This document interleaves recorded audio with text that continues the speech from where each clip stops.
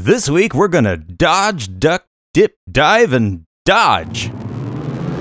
Welcome to the Magnificently Huge Podcast with your hosts, Eric Reed, Brian Kruger, and Chris Ryerson. Three idiots who decided to slap an adverb together with an adjective to bring you one magnificently huge discussion each week about the movies and pop culture we kinda like, maybe even secretly love, before we ultimately crap all over them. We're not here to save the world, we're just here to make it weirder, one podcast at a time. This is Magnificently Huge. Welcome everyone once again to the Magnificently Huge Podcast. My name is Brian, and this week my friends Chris and Eric are going to join me for an early 2000s East romp from Ben Stiller and his friends called Dodgeball. It's a movie, we watched it, it's exactly what you think it is. Check the timestamps to get right to the part where we talk about it, and I'm just going to get on with the show. So, I mean, hey, if you're listening to the podcast, why don't you subscribe to it, and that way you can hear more episodes, and share it on your social media feeds if you like it, rate it on your podcast app of choice, and if you want to reach out to us, go to our website, maghuge.com, maghuge.com. There you can find links to all of our social media feeds. We're maghuge on Twitter. You can email us at magnificentlyhuge@gmail.com and get in touch with the show and participate in the fun. All right, let's do this thing. Hi guys, how you doing? Good. How are How's you? everybody?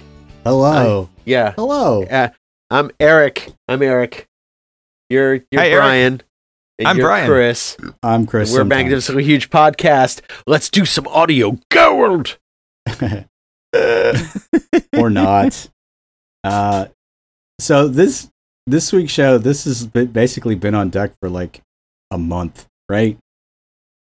Like we made the pick and then everything, scheduling and whatnot. So I'm not super fresh on it now because it's been about 2 weeks since I rewatched it for the umpteenth time. But I think I'll be okay. Well, let's talk about what you are fresh on in our segment called The Fresh Shit. Oh, bam. This shit is fresh. Oh, shit, that is fresh. This stuff is really fresh. That's some radio gold right there. Yeah. No time for the baby. jibba jabba. Somebody knows how to make it happen. Yeah,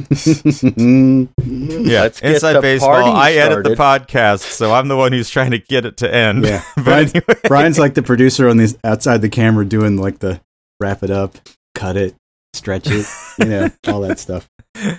So anyway, fresh shit. What have we been watching, seeing, doing? I gotta start. Who's got fresh shit? I gotta start because I heard. Okay, this is something I absolutely demand you go listen to.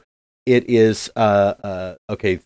New York Times has a podcast, The Daily, and they had an episode come out a week or two ago. A.O. Scott, the film critic for the New York Times, is quitting because there's no point in reviewing films anymore. And this podcast episode is an interview with him explaining why it doesn't matter. Because everything is Marvel, everything is IP, everything is like a series, and none of it is different from anything else.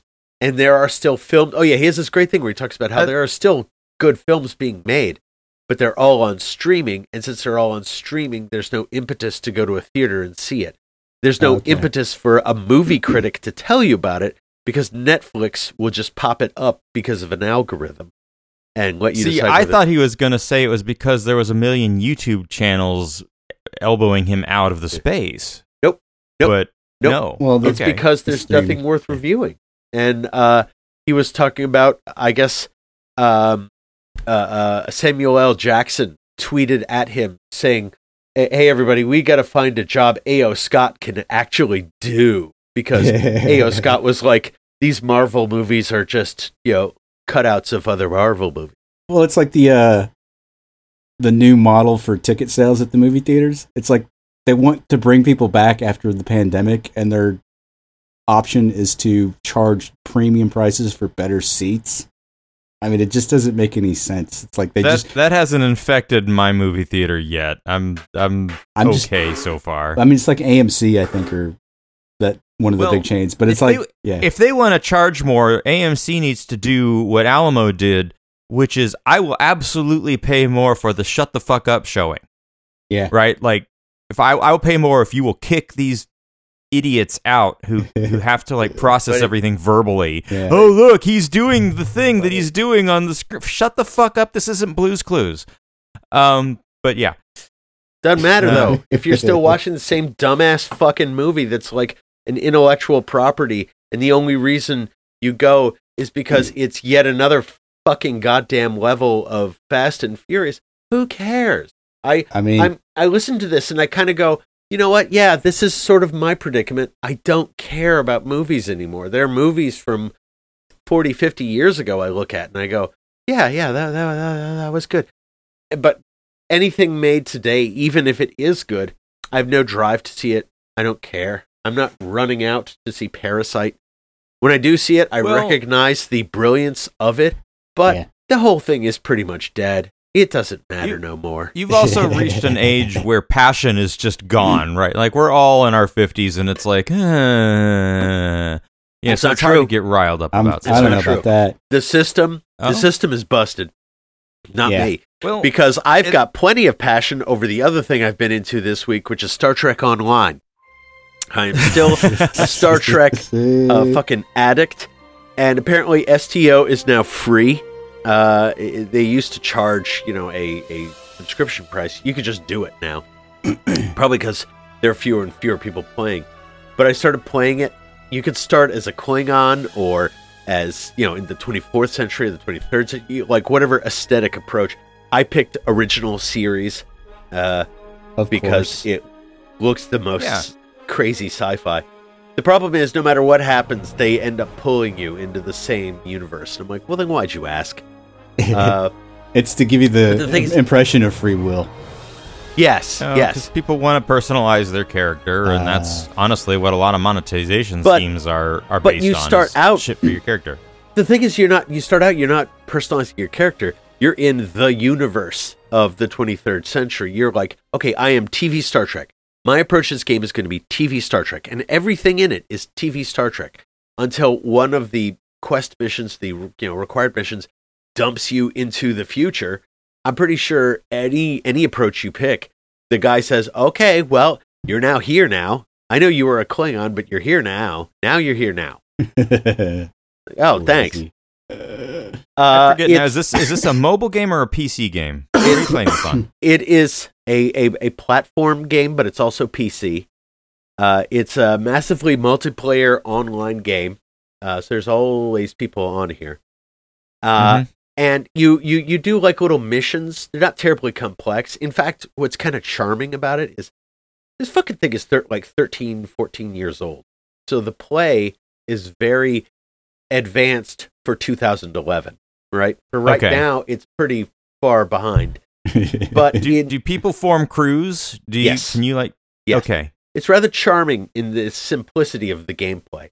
But the thing is, while I said it was free, you pay like actual money to get something like Zen points or something. I have not given this thing a dime, and I won't. But the idea is you're supposed to buy credit that you can then use to like buy starships and stuff. And in theory, you can do that you can get ships without doing that. But they make it so complicated and Byzantine. I think they're trying to grind. They're trying to break people's brains. I mean, no. Even if it was a grind and I knew how to grind, we want you to mine this so that you can sell it here, so that you can turn it into this, so you can buy a starship. That is at least an approach. This is like, okay, you need this stuff. You might be able to get that by selling dilithium, which you could get if you do this, but you're going to have to find it by doing this thing that requires this other. What? So like right now, my favorite part of this game, and it's an interesting, I guess, gameplay mechanic, is trying to figure out how to play the game so that you don't have to pay money. Otherwise, I would expect there's a whole online like network of Star Trek fans who have figured it out and can give you instructions. Like, I have looked there's for got to be forums. I've looked for said instruction, and because this game is so old, there are people who give instructions for the way it was 8 years ago, 7 years no. ago, 5 years ago. It's like there is no, and here's what it's like today. Even when I look up 2023, they say, do it this way. And they're like, are you sure? Because they just changed this mechanic. Oh, okay, ignore that then. What? It's and really... everyone's in the mirror universe now, and all those instructions are opposite. Yeah. Okay. Basically, this should be called Star Trek trolling. Because all it is trolling people who want to play a fucking game and not play as the ship they were assigned to in the beginning. But I'm not giving them a fucking dime. I'm not going to pay them for the honor of fucking with my head. Botany Bay? Botany Oh, Bay? no. Oh, God. Well, speaking of, let me ask you guys this, because I just randomly saw this pop up on one of my feeds, but someone was kvetching about Picard, the show you love so much, and how... I have not done it. I've not gone for season 3 yet. Apparently, they do like an Easter egg sort of rando thing where Worf and Riker wind up on some secret lab base, and they find a library category listing for Kirk's skeleton. They've got it like on deep freeze, and everybody's like, "Why? Why the fuck would they have Kirk's skeleton?" Yeah, it's like they're just throwing out all this random like fan service stuff that makes no sense. Apparently, they pulled it out of the Nexus or something. Yeah, exactly. Well, they never actually. It was never in the Nexus. You know, Picard buried it on Rigel 3 or whatever they were on. Okay, but, But the thing is, like, there's this show is full of that, and that episode itself is full of that. They find, Kirk's skeleton. They find the Genesis device. They find tribbles. At one point, they go to the Starfleet Museum, and there is the Enterprise A, the Botany Bay, the Klingon bird of prey they steal from Star Trek 4. It's like basically all of everything you've ever seen that was kind of cool is at this museum. So that's where you have to go to get instructions for how to play Star Trek Online, Eric, because clearly everything else has been put in the same place. Well, there is that starbase is in game, and I do go there, and there are instructions, and they're all confusing because they all say go here to go there. It's intentionally set up, this game, to frustrate you into giving them money, and I think that is the biggest troll of all. Well, that's why it's free to play. Yeah. That's the whole free to play model is, it's free to play, but if you want to get anything out of it, you're gonna pony up some cash. That's it. You've got it. You've hit the nail on the head. That is exactly what I want out of this game. I want a human fucking being to say, "We want your money. We're going to stop lying to you and make you think anything can happen without your credit card. Here's the real deal. We want your money, stupid. Hey, Eric, shut the fuck up and just give us your money, you dummy. You're worth nothing except your ability to give us money." That's what I want to hear. Eric, if you go into Webster's and you look up the phrase free to play, you will see them saying clearly, "Eric, you're fucking stupid. We want your money." That's what it says in Webster's. Well, then I'm going to go look that up because that's all I've ever wanted. That's all I've ever wanted was truth. If you're going to come in my mouth, just tell me. That's all I ask. Validation. That's all I want. Validation. That's all he wants. Yeah. So, that's my week. How you? Oh, God. I'm sorry. You go ahead. Let me ask you this. I randomly found this movie on Amazon, and I had to watch it. It was from, 1977. Its main star listing. You've got Peter Cushing, John Carradine, and Brooke Adams. Remember Brooke Adams from, Invasion of the Body Snatchers and whatnot. So I read the description, and basically there's a secret squad of zombie Nazis that have... Does this movie have a title by any chance? I'm getting there. But I think I know this movie. Wait a minute. Once you said squad of... Do they come out of the water? Yeah. It's basically... It's called Shockwaves. And basically a charter boat with a couple of people on it, 2 couples or something, gets shipwrecked on this island, and Peter Cushing is the only inhabitant, and he basically turns out to be an old SS officer in hiding, who was in charge of this Nazi death squad of zombies who basically turned on their creators, and so they scuttled the ship, and these guys have been living underwater as zombies for like decades, but they get washed ashore and suddenly they're on the island doing the rampage and killing everybody. But it's so slow. Like once you get the first shot that's actually pretty cool of the zombies sort of rising up out of the surf, then it's just a bunch of stock footage of people lumbering through swamp and then occasionally kind of dying in a violent way but not getting shown. It is the dumbest, most boring movie about Nazi zombies I've ever seen. I didn't think it scared would be the possible. crap out of me as a kid. Well, yeah. When I saw it as a child, I was like, whoa, that's scary. But Yeah, I yeah. think the reason all those movies are so slow is because they knew that they were going to be watched in a theater. And you Yeah. can just sit there and... Well, the guy that made it, that was his first movie, and he basically got financing, and then he realized that horror movies did fairly well, so he said, I'll just make a horror movie, and that's what he did. And it's just, it's so dumb. It's like just like lengthy shots of just zombies lumbering through swampland or rising up out of water indiscriminately. And then Peter Cushing like has this whole like 2-minute trudge through the swamp. It's just him walking, like looking around and then walking. It's just it's the dumbest. I was like, you made a movie about zombie Nazis that is boring. How dare you? Yeah. The way I see it, movies got, faster paced starting with Star Wars because basically editing is work, right? Mhm. And having to go through all those shots and then do more coverage so that you can do more editing and moving into the music video, fad. Like faster pace means more effort. Like why? Why would I want to do that? Well, I mean, yeah, it's More this one- coverage. this one's obviously shot on a budget, and you can tell.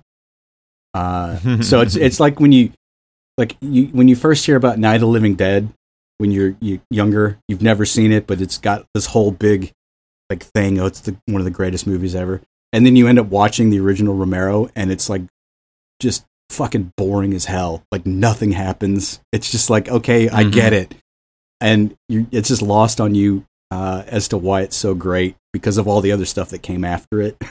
Well, because it's been referenced and redone a million different ways, and it's like Citizen Kane that way. Like all the innovation is just gone. Yeah, has been stolen from it. But right.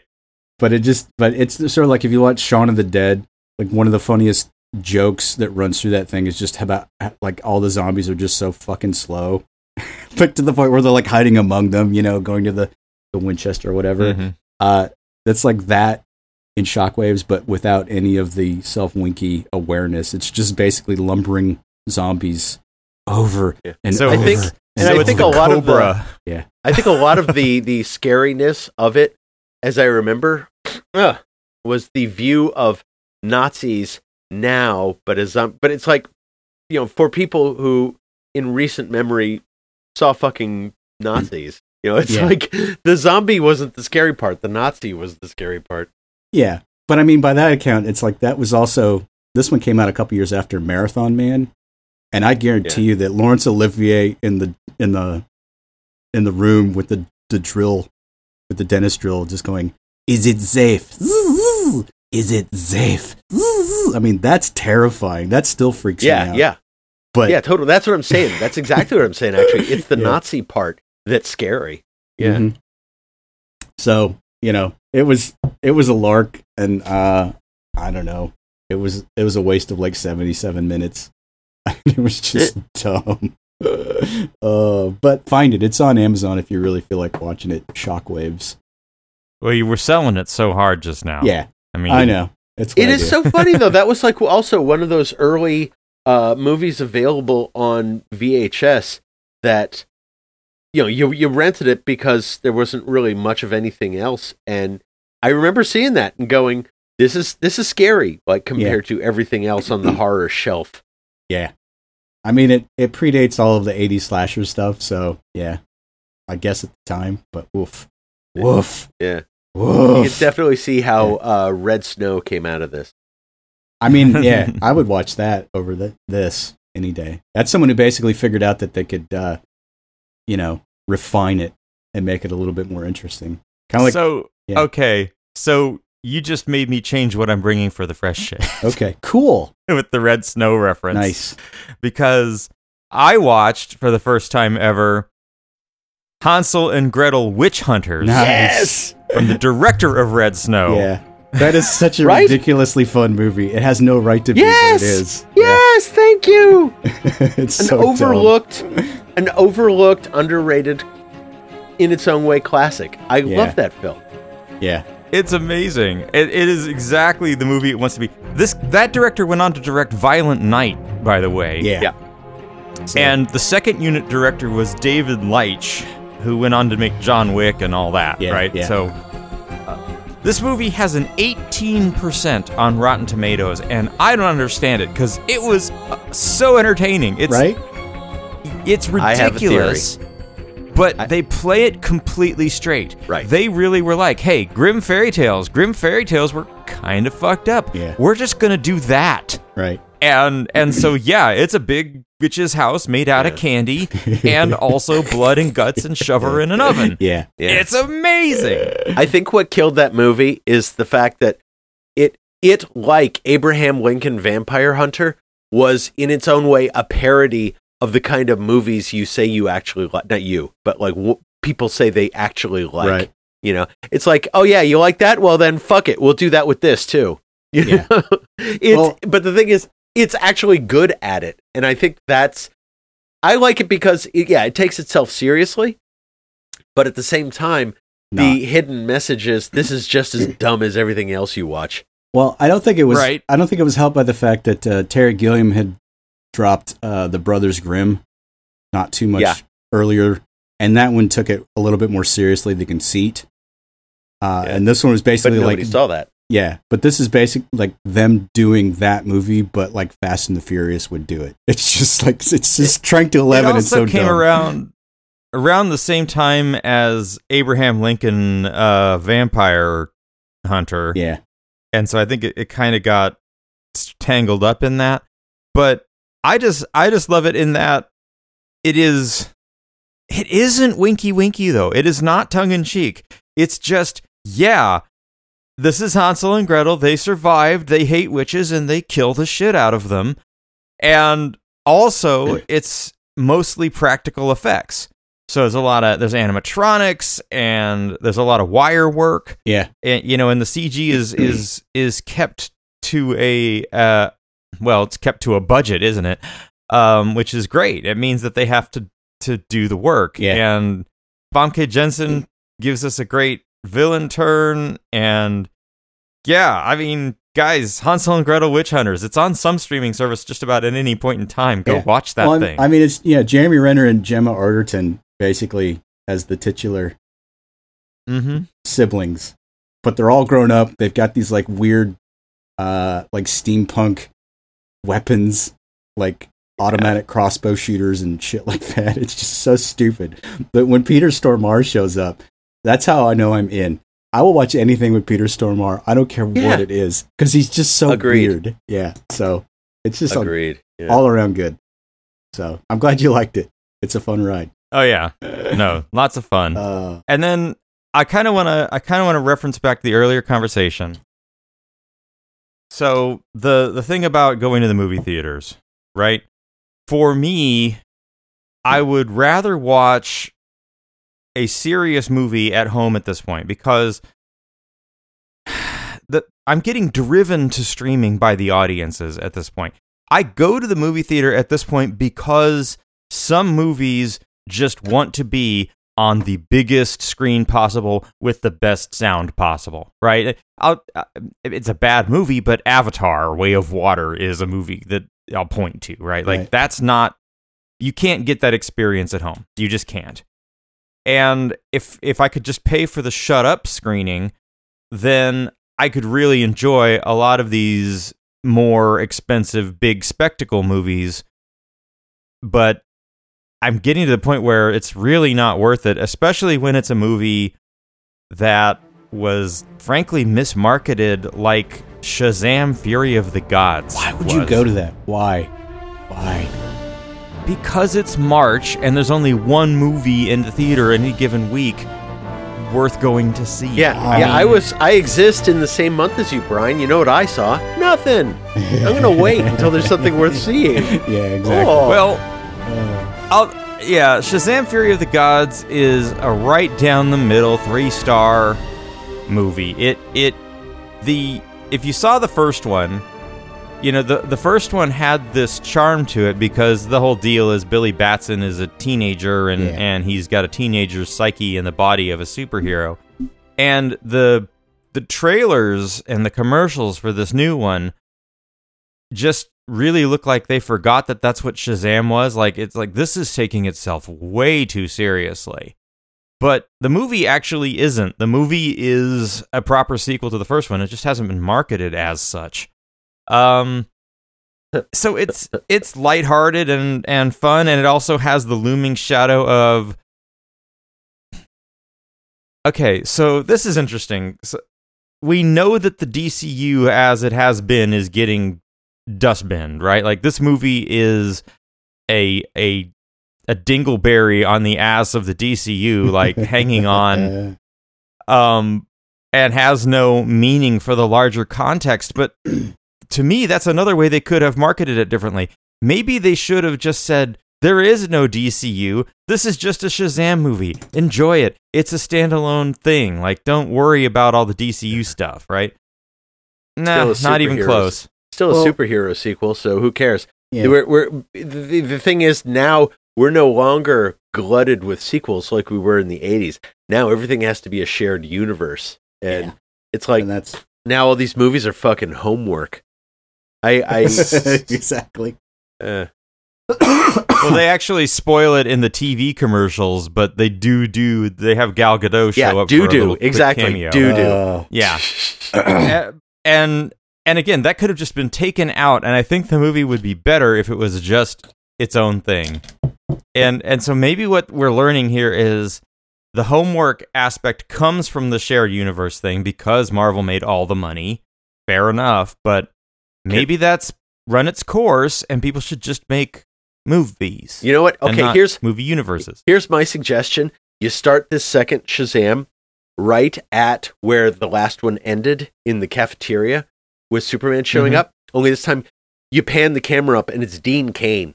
That would have been funny. It's wait a minute, you're not Superman. Are you Dean Cain? Yeah. Yes, I am. I'm from TV.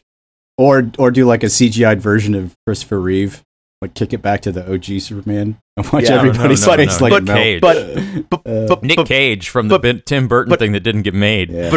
But put a mustache on him this time. Put a mustache on him. Oh God. Anyway, yeah. Seriously, I don't. Don't fine. You dare tell me not to see this movie, because you know I'm fucking not gonna. It doesn't. I know you're not going to, and you're missing nothing. But if you're interested in it, it's fine. Yeah, you know. I mean, I get it, Brian. Because I'll email A.O. Scott of the New York Times and tell him you quit too soon, dude. There's a Shazam sequel that you don't need to see. I mean, I get it, Brian, because dying. Growing up in Phoenix, it's like there's nothing to do. It's too fucking hot everywhere. So basically, most of the movies that come out are basically what I call air conditioning movies. It's like you just want to go sit in a cold room for like 90 minutes to 2 hours. That's when I saw Congo. Yeah. That's like the peak of air conditioning movies for me. Is when I went and saw in my house, I don't have like hotel quality blackout curtains. I can't get the lights that low. In the middle of the day, they can get black and it's loud sound and good picture, and if people would just shut up, I'd be happy. I could have good popcorn. Anyway, do it for Brian, people. Yeah, okay. I won't begrudge you popcorn. Popcorn is a reason to go see a movie. It's our primary reason to go. Well, at this point, it doesn't feel like we had a real weekend, or a Sunday isn't wrapping up if we can't go see a movie on Sunday. And sometimes we watch them at home, but that's just kind of our thing. We like to go see a movie. All right. So, anyway. All right, whatever. Let's talk about a movie we did watch at home, shall we? Yeah. Well, are we doing Dodgeball first? Yeah. I totally lost count. Yeah, we're doing Dodgeball. Yeah, it's Dodgeball. So, the guy from Swingers has a gym, and he's got a bunch of loser buddies, and then Zoolander decides that he wants his gym and ends up like he's gonna buy up his gym, and so they have a game of dodgeball to decide who will own the gym. It's kind of like that with varying degrees of information, but basically it's just a comedy that's about being stupid. It is one of those great comedies that doesn't care about its own premise. It's just a fuck around movie, I guess you might call it. I mean, and I respect. Yeah. I don't like movies that take themselves seriously but are complete piles of shit. Like half of everything that comes out now. But I really love a movie that right out and tells you we're just fucking with you. Well, I like the fact that they do it like a straight up sports movie, like you would. Yes, but it's a totally like ridiculous sport to center it on. It's, it's not even like bowling. I mean, it's like basically a made up thing. Dodgeball is what you played in junior high, where the bullies would have all the fun by beaning everybody in the head or the nuts. That's literally Dodgeball. So to make an entire movie about it just makes sense. But it's the snobs and versus the slobs. It is a sports movie. Yeah. It is definitely a sports movie. You have the people who, are the jocks who are the bullies, and then you have the people who are not, who are getting bullied, and they have a training montage and they learn how to do their sport and they, pull it out in the end. Yeah. It's literally the Bad News Bears, and there's the one girl on the team. Yeah. I mean, it's the Bad News Bears. I mean, that's a trope. But then you get the surly, curmudgeonly coach, played by Rip Torn, who comes in, who's like the old school dodgeballer, teaches him the 5 Ds. Dodge, duck, dip, two of them are dodge. He's got the best line in the movie, which is, if you can dodge a wrench, you can dodge a ball, and he just starts chucking wrenches at everybody, trying to get him to learn how to dodge. It's just silly. The fact that here's how I viewed it, though. Its strength is its cast. It's Vince Vaughn, it's Ben Stiller, Christine Taylor, fine. But you've got Rip Torn being, completely insane. You've got Missy Pyle is so underrated. Missy Pyle is just not appreciated for her genius. Yeah. She's the creepy, bizarre Russian dodgeball player who's like screamingly ugly that one of our heroes develops the crush on. Yeah. The Gary Cole, Jason Bateman, ESPN OCHO. OCHO. Jason Bateman. Yeah. Jason Bateman is like, pulls it out of nowhere. He's given nothing and he makes it so funny. Yeah. The broness that he brings to that. Well, Alan Tudyk is the wannabe pirate. Stephen Root. It's so just.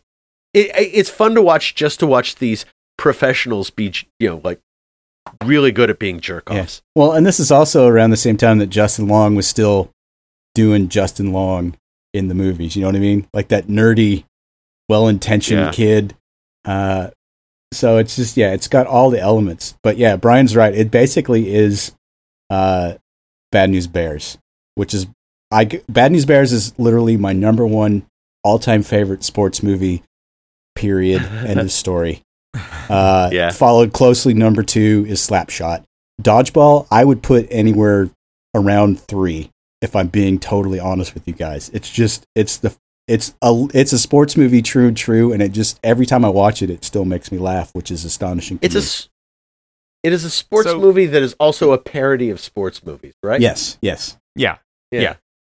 So here's the thing that I'm also getting out of this, and I don't know if this is gonna resonate for you guys. I think this specifically resonates for people who had kids who were the right age during this decade. But when the nostalgia train, I really want the nostalgia train to go straight from the 80s to the Y2K. I want the nostalgia train to skip the 90s, because the 90s fashion was boring and the whole thing was kind of just sour and dour.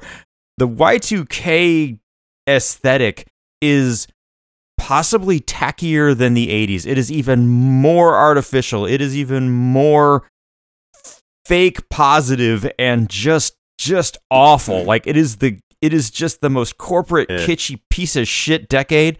And I think it's going to be great fun nostalgia, and movies like this are of that time, right? Where it's just, well, yeah, we know it's dumb. We know there's sexism, but we're like beginning to pull away from sexism. It's like male gaze. It's FHM. It's not Penthouse, right? You see what I'm saying? Like it's like we're starting to realize that we maybe need to treat the women like people. So we're going to objectify them, but they keep their clothes on, kind of objectification. Yeah. And the guys are all dumb and need to get their shit together. Well, where the strength lies in this movie is, like Eric said, it's the cast, especially the top two with Vince Vaughn and Ben Stiller. Yeah, because they're basically playing Vince Vaughn and Ben Stiller. I mean, that's the shtick, and it works. I mean, it's like any other movie that would be like, oh, give me a fucking break. But this one, it's clicks. Yeah, this is sort of also important to keep it in its era. This is like the height of the Frat Pack, as they called it. Which was the Wilson brothers, Ben Stiller, Vince Vaughn, but Buscemi. No, the Anchorman. Will Ferrell. Will Ferrell. Yeah. Those five dudes all were in each other's movies, and they were all like varying degrees of stupid. I think the whole thing finally comes to an end with Starsky and Hutch. I don't think anybody had any patience for this after that. But Dodgeball was kind of the height because, again, nobody had seen this yet. Can we talk about the Ben Stiller character? Because this is the same. I mean, this is all of Ben Stiller's characters, which is these completely White Goodman, no self-awareness whatsoever. Well, the fact egotistical assholes, right? And the thing is that he's just too good at it. Like, you get the sense that he actually is one of those guys, and he's only self-aware enough to know that if he has to cast himself as such to have plausible deniability, because he's too good at it. That's funny. But I mean, it's the same thing. It's sort of like Zoolander on steroids. Is basically white. Well, it's Tug Speedman from Tropic Thunder, right? It's all of them. But it's like, yeah. And he's just, but the way that Stiller can pull off just the most inane dialogue and make it work. Like, there's that scene where it's Peter LaFleur, the Vince Vaughn character, is like, you really think you can come in here and buy me out? You're a lot dumber than I thought. And he's just like, oh, I don't think I'm a lot dumber than you thought. I think that I thought I once was. It's like, what the fuck are you talking about? And he just does it without even thinking, and it just works. It's so stupid. Oh. Could you have a Ben Stiller without Tom Cruise existing at the same time? Because I really do feel like he is a mirror. When he played his stuntman in those behind the scenes things for Mission Impossible 2, I was like, Jesus Christ, you need Ben Stiller in a world where Tom Cruise exists. Yeah. Because Tom Cruise is the reality. Ben Stiller is the parody. I think everything he does is basically what Tom Cruise would do if and Tom Cruise is in on it. Like, Tom Cruise did a cameo in Tropic Thunder, right? But the fact that they follow the trope so well, but it somehow feels fresh in Dodgeball. I don't really know how they pull it off, because this movie it just shouldn't work at all, and yet I've seen it a dozen times and I still like it. It's just bizarre to me, because you start with, here's the impetus. He's losing his gym. He needs to come up with $50,000 to pay his back taxes, or else. The jerk face across the street with the big Globo gym is going to buy out the share and turn it into a parking lot. Then Stephen Root's character reads obscure Sports Quarterly and comes up with this dodgeball scheme.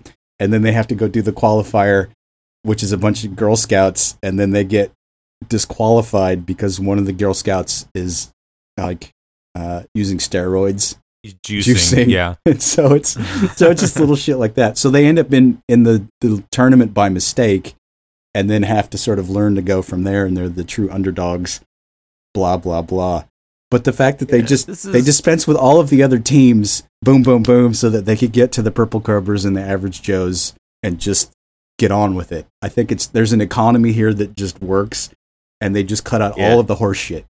Well, you take a tried and true thing, and you do it with energy and conviction, right? You can put on, I'll say 42nd Street. 42nd Street still tours.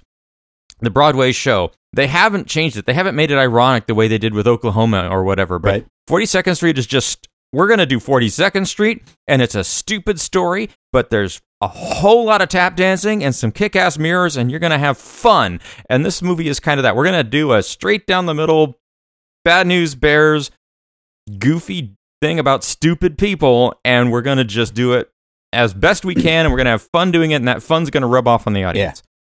I mean, it works. It works.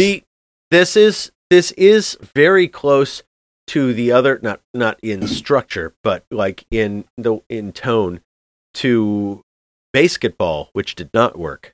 No, I hate that movie. Because I think that was nothing but a series of, rim shot jokes. It was like every 30 seconds to, a minute. Oh, that's a funny thing I should laugh at now. Yeah. Well, whereas this is just so mind-bendingly stupid, you start laughing at just what? Well, the thing with Basketball, I mean, that's the South Park guys, Parker and Stone, doing a movie that's directed by one of the Airplane guys, and so it's just I think they forced it. It was too much. It's like, this has to be funny. Isn't this funny? Ho ho, wasn't that funny? It's like, no. Yeah, no. Exactly. Whereas is that also that Parker and Stone have that cynicism, and they're just like, yeah, we know this is stupid, and we think it's stupid too. Yeah. Right? Like that's the difference between these two movies. Basketball is, we think this is stupid too, and these guys are like, yeah, this is stupid, but it's fun. Let's have fun. Well, I mean, who cares? Basketball, it is more like they got, shanghaied into something. Like, it was almost a contractual obligation, because you've got other, like, fucking comedy luminaries like Jenny McCarthy and the bad guy from Superman 3. It's like there's no reason to watch Basketball except for the marketing if you like South Park. Yeah. There's nothing going on in it, but it is the same idea, spoof sports movie. Well, this at least, like, I don't know, it's different. It's just structurally, maybe it's because the jokes themselves are part of the story instead of like a bunch of sort of incidental lumping in of quick ha-has. I mean, probably. I mean, is it weird if I say that this, like, Dodgeball, the closest movie that I can approximate it to is Good Burger. You've ever seen that?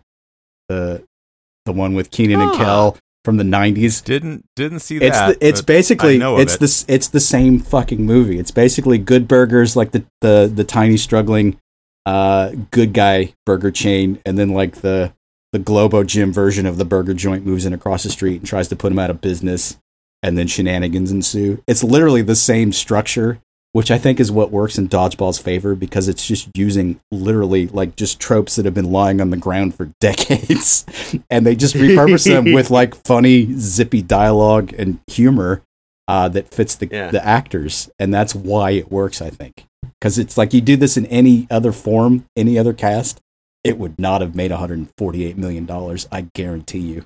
Yeah. No way. I think maybe the other thing with Dodgeball requires is that you're culturally aware enough to know what the joke is based on. Right. It's like, I think Dodgeball also works because we've seen so many Bad News Bears. Right. Well, I like the fact that that there was some sort of copyright lawsuit involving Dodgeball.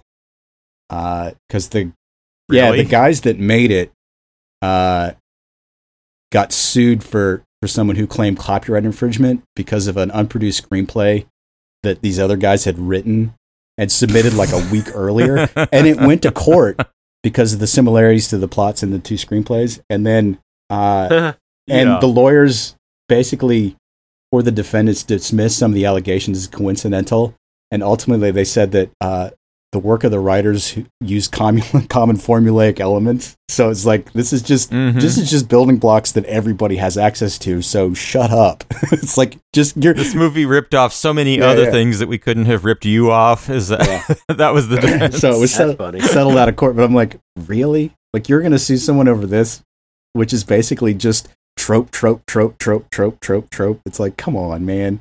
That's what makes it so funny, is that it's just literally every sports movie you've ever seen. It's just stupid. I've said it before on the podcast, but it bears repeating. can we please give props to the actual voice of our generation, Jason Bateman, who cameos in this thing. Who would have thought that fucking guy would be the guy? But he is Gen X. As in Pepper Brooks, any era. Well, I like that they're the man has done it. I like it's him and Gary Cole. They're sort of like modeled on the Best in Show, Fred Willard type deal, and all of ESPN at the time. Yeah, I mean the old El Fuego. Yeah. But it's like the Gary Cole character at one point is like, in 23 years of broadcasting, I thought I'd seen it all, folks, but it looks like Peter LaFleur has actually blindfolded himself during the climax. And Bateman's like, he will not be able to see very well, Cotton. It's like that. It's like those two guys are both Gen X, aren't they? Because I mean, Jason Bateman kind of horned in on the other one's action with Arrested Development and being the oppressed dad figure, right? But they are both sides of this, two sides of the same coin of that whole era. Yeah. If you believe in Gen X, I'm not sure there is any such thing as generations. Really, there's just young people and old people, I guess. But yeah, their screen time is like maybe 5 minutes, if that, during the whole tournament. Yeah. But the dialogue that they've got is just insanity. It's like, looks like it's going to be 2-1, a menage a trois of pain. Usually you pay double for that kind of action, Cotton. It's like, it's so I think, I like Cole's reaction to Bateman, which is never, oh my God, why am I working with this jerk off? No, it's that they both know each other's thing. Yeah. And they do it off of each other so well. But then. So, is there much more to say about Dodgeball? It's a light, fluffy, fun 90 minutes of just sit down and turn off your brain and have a fun movie. I mean, okay. The parts that don't age well. Okay. First off, really, I always have a problem with the fat suit comedy. This is not a woke thing. This is just it's fucking mean. Yeah. Like I don't really see the point in having jokes at the expense of fat people, but not having jokes at the expense of, handicapped people. Right. I mean, we have one humor. class of people. We have jokes around Rip Torn, but not specifically because he's in a wheelchair. But then when Zoolander is in the fat suit in the end, he's playing with his nipples and he's eating himself to death. Oh, that's hilarious. Fuck you. Yeah, it seems very It's just not nice. It just seems very tacked on. But I mean, this is also Ben Stiller, who I think gets a lot of leeway for whatever reason for shit. Yeah. Because like Tropic Thunder, like putting Downey Jr. in there in blackface to make a comment on people playing blackface, but it's still just, it teeters right on the edge of just totally tasteless. I don't know how he gets away with that. Except that because in the movie, they keep telling him, you're a fucking moron. Yeah. This is not cool. There is no one in Dodgeball saying you're wearing a fat suit. That's not cool. Yeah. He's literally a fat guy. And that's so great that the bad guy got his comeuppance by being fat. Yeah. And then there's the thing with, what is his wife's name? Kristen I don't know Taylor. because I can only think of her name as Maureen McCormick because she isn't Maureen McCormick. Because she's Marsha. But she was Marsha, Jan Brady. she was Marsha. Marsha Brady in the Brady Bunch movie. Yes, Greg. And she looks exactly like Maureen McCormick. Well, Christine Taylor. Yeah. The whole thing. The whole thing with I'm not a lesbian. I'm bisexual. I still kiss chicks. Oh. What the fuck? Yeah. I'm like, that's unnecessary too. Other than the again these sort of shallow male. Yeah. I don't really understand sex. I just want it all the time, I think, is the point of that. I don't know. Honestly, where the movie really just comes to a grinding halt for me is when Peter LaFleur, Vince Vaughn, is on his way back home. He's just quit. He's taken the money. He's just done. And then Lance Armstrong shows up out of nowhere to give him a pep talk about that was quitting. Funny as fuck. It's just like, oh God. No. It's like looking back with what we know now, it's like that is either genius or the saddest fucking thing I've ever seen. It's like, oh my God. It's like I want the special edition where they like get a deep fake of Lance Armstrong to say, here's how you win, and like hands him a syringe. Yeah, you know, because it's like it's Or- like, that's a joke. or Yeah. I'm sorry, no, or the reissue where Steven Spielberg digitally replaces him with a walkie-talkie, Yeah, and he's just talking to a walkie-talkie at the port. No, I like that part, is particularly so what kind of cancer did you have? yeah. You know, I can understand quitting, you know. Oh, I only won. just so dumb. But then Yeah, knowing what we know now about his juicing Yeah. and how he cheated to win, it's like, yeah, that's got a new flavor to it. yeah, At the same time, I still maintain Lance Armstrong basically put together millions of dollars to help find a cure for cancer on the back of a child's toy. yeah. Wah, wah. true. But still, Yeah. cheaters never win. But I mean, highlights for me, it's like Yes, they fucking do. What do you talk anyway? Yeah. Well, highlights for me, it's like, I mean, yeah, you've got Vince Vaughn doing the Vince Vaughn thing, which is like, I've seen it a million times. It's like he's literally just doing a version of his Swingers character in just about everything. And so it's like, he's like the Y2K version of Bill Murray, like doing the early 80s stuff. He's just like the cheeky, Yeah. you know, suave guy. And you know, Stiller's okay. He's just doing Stiller. But Rip Torn, when he's allowed to choose scenery, it's like he's the funniest thing. Like Yeah. like when he was on the Larry Sanders Show, he was the funniest thing on that. When he was in Men in Black, Defending Your Defending Your Life, He stole Men that in movie. Black, even Yeah. fucking Beastmaster, he steals that shit from everybody as the bad guy. When is he not allowed to choose scenery? Rip Torn just Yeah. takes over the screen if he's on it. Yeah. I mean, it's just so Too bad he dumb. went crazy. Well, I mean, you know, that happens. But I mean, it's like you can He's dodge. always been crazy, actually. Yeah. He was in a movie in the like late 60s, early 70s. I can't remember. It was like bordering on a reality sort of. You know, basically, he stabbed a guy, like for real. Right. Uh, Well, you know, but they give him he's off his nut. they Yeah. give him all the choice lines, but when he says them, it rings true somehow. You know, it's just like you can dodge a wrench, you can dodge a ball, you can dodge traffic, you can dodge a ball. It's like I believe this man when he's saying this shit. You know, it's like come on, man. With the implication being that he couldn't do that because now he's in a wheelchair. Yeah. But anyway. But I mean, with their question on it too, they're like, Yeah. "Is it necessary to throw a wrench? Necessary? Is it necessary for me to drink my own urine?" It's like, what the fuck are you talking about? It's just they let him choose so much Yeah. scenery. It's amazing. And it's not a question. You know, all these other things I'm talking about are not a question of being woke or not. Because if that were the case, I should go tisk tisk tisk at him calling the Mac guy queerbait. But Right. I blew soda out of my nose laughing so hard Yeah. when he called him queerbait. Because he could do whatever he wants. Yeah. He's Rip Torn. Well, yeah. He's insane. But he's allowed. Yeah, and it's just perfectly cast again because you got Stephen Root doing the Stephen Root, like King of the Hill type character, sort of the milquetoast, mousy guy who's kind of very nerdy. He does it so well. It's like Milton as Milton's cousin. It's like that sort of vibe from Office Space. And then you get Justin Long doing the Justin Long dorky teen character. But then you get like Alan Tudyk just left of nowhere doing like Jerry the Pirate or whatever his fucking name is. It's like, why is this guy acting like a pirate? They never fucking explain it. And that to me is the funniest thing in the whole movie. Because it's like, why is he doing this? I don't know. He's just doing it and they're going along with it. Sure, why not? Yeah. It's just like, come on, man.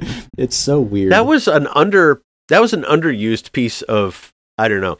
Because he is a pirate. He likes being a pirate. They don't explain him being a pirate. He gets shit for being a pirate from Vince Vaughn once. Goes on, basically, has an existential crisis. He comes back not a pirate, and there's no payoff, right? Yeah. There's no piratey moment where it all needed to be in the script. Well, except that is what it needed. Except they're like, you want to be a pirate? Be a pirate. Here's some money. I mean, it's like, aw, that's sweet. So it's just weird, I guess. But the fact that, because the guy that made it, Rawson Thurber Marshall, he did We're the Millers after this one. which I watched again after Dodgeball, and We're the Millers is still pretty fucking funny too. It's still got some questionable stuff in it, but it still holds up, which is the one with Jason Sudeikis and Jennifer Aniston, like pretending to be a family with like these two teenagers to go to Mexico and smuggle dope back into the country.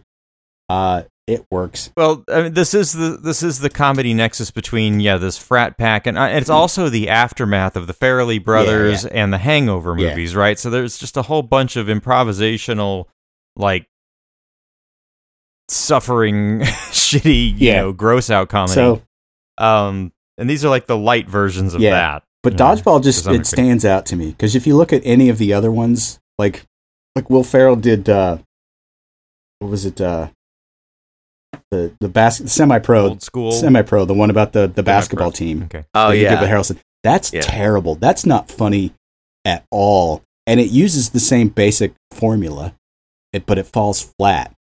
And then you watch it's that same Will Ferrell thing of Will Ferrell being unaware and thinking he's you know, fucking awesome, having to learn he's not awesome, and then and it's part of like a 70s trilogy, right? That Anchorman and like the other one. Yeah, he's so many ice skating one. Yeah. Just forgettable movies. You know. The Will Ferrell version of this movie, Ben Stiller is the protagonist. Yeah. As opposed to the antagonist, right? Yeah. But if you look at other stuff, like we already did a show about Starsky and Hutch, and that's Stiller and Owen Wilson as the team up. It's okay. You watch any of these like Frat Pack movies, on up to like we'll say The Watch in like 2011, which was Stiller and Vince Vaughn and who's the guy from Superbad and Moneyball? I fucking forget his name right now. But anyway, Jonah Hill and Richard Ayoade. It's like they're okay, but they're just flat. For some reason, this particular pairing, this particular movie, it just clicks. I can't explain it. There's no reason for it, but it just works. And I think it's because it's such a stupidly simple plot structure that they're just allowed to just, you know, have fun and paint in, paint out of the lines, whatever, and it just works. Right. Just my and in a sense, they make fun of the right people the right way. They don't. Right. It's not as victim-y, I guess. True. Very true.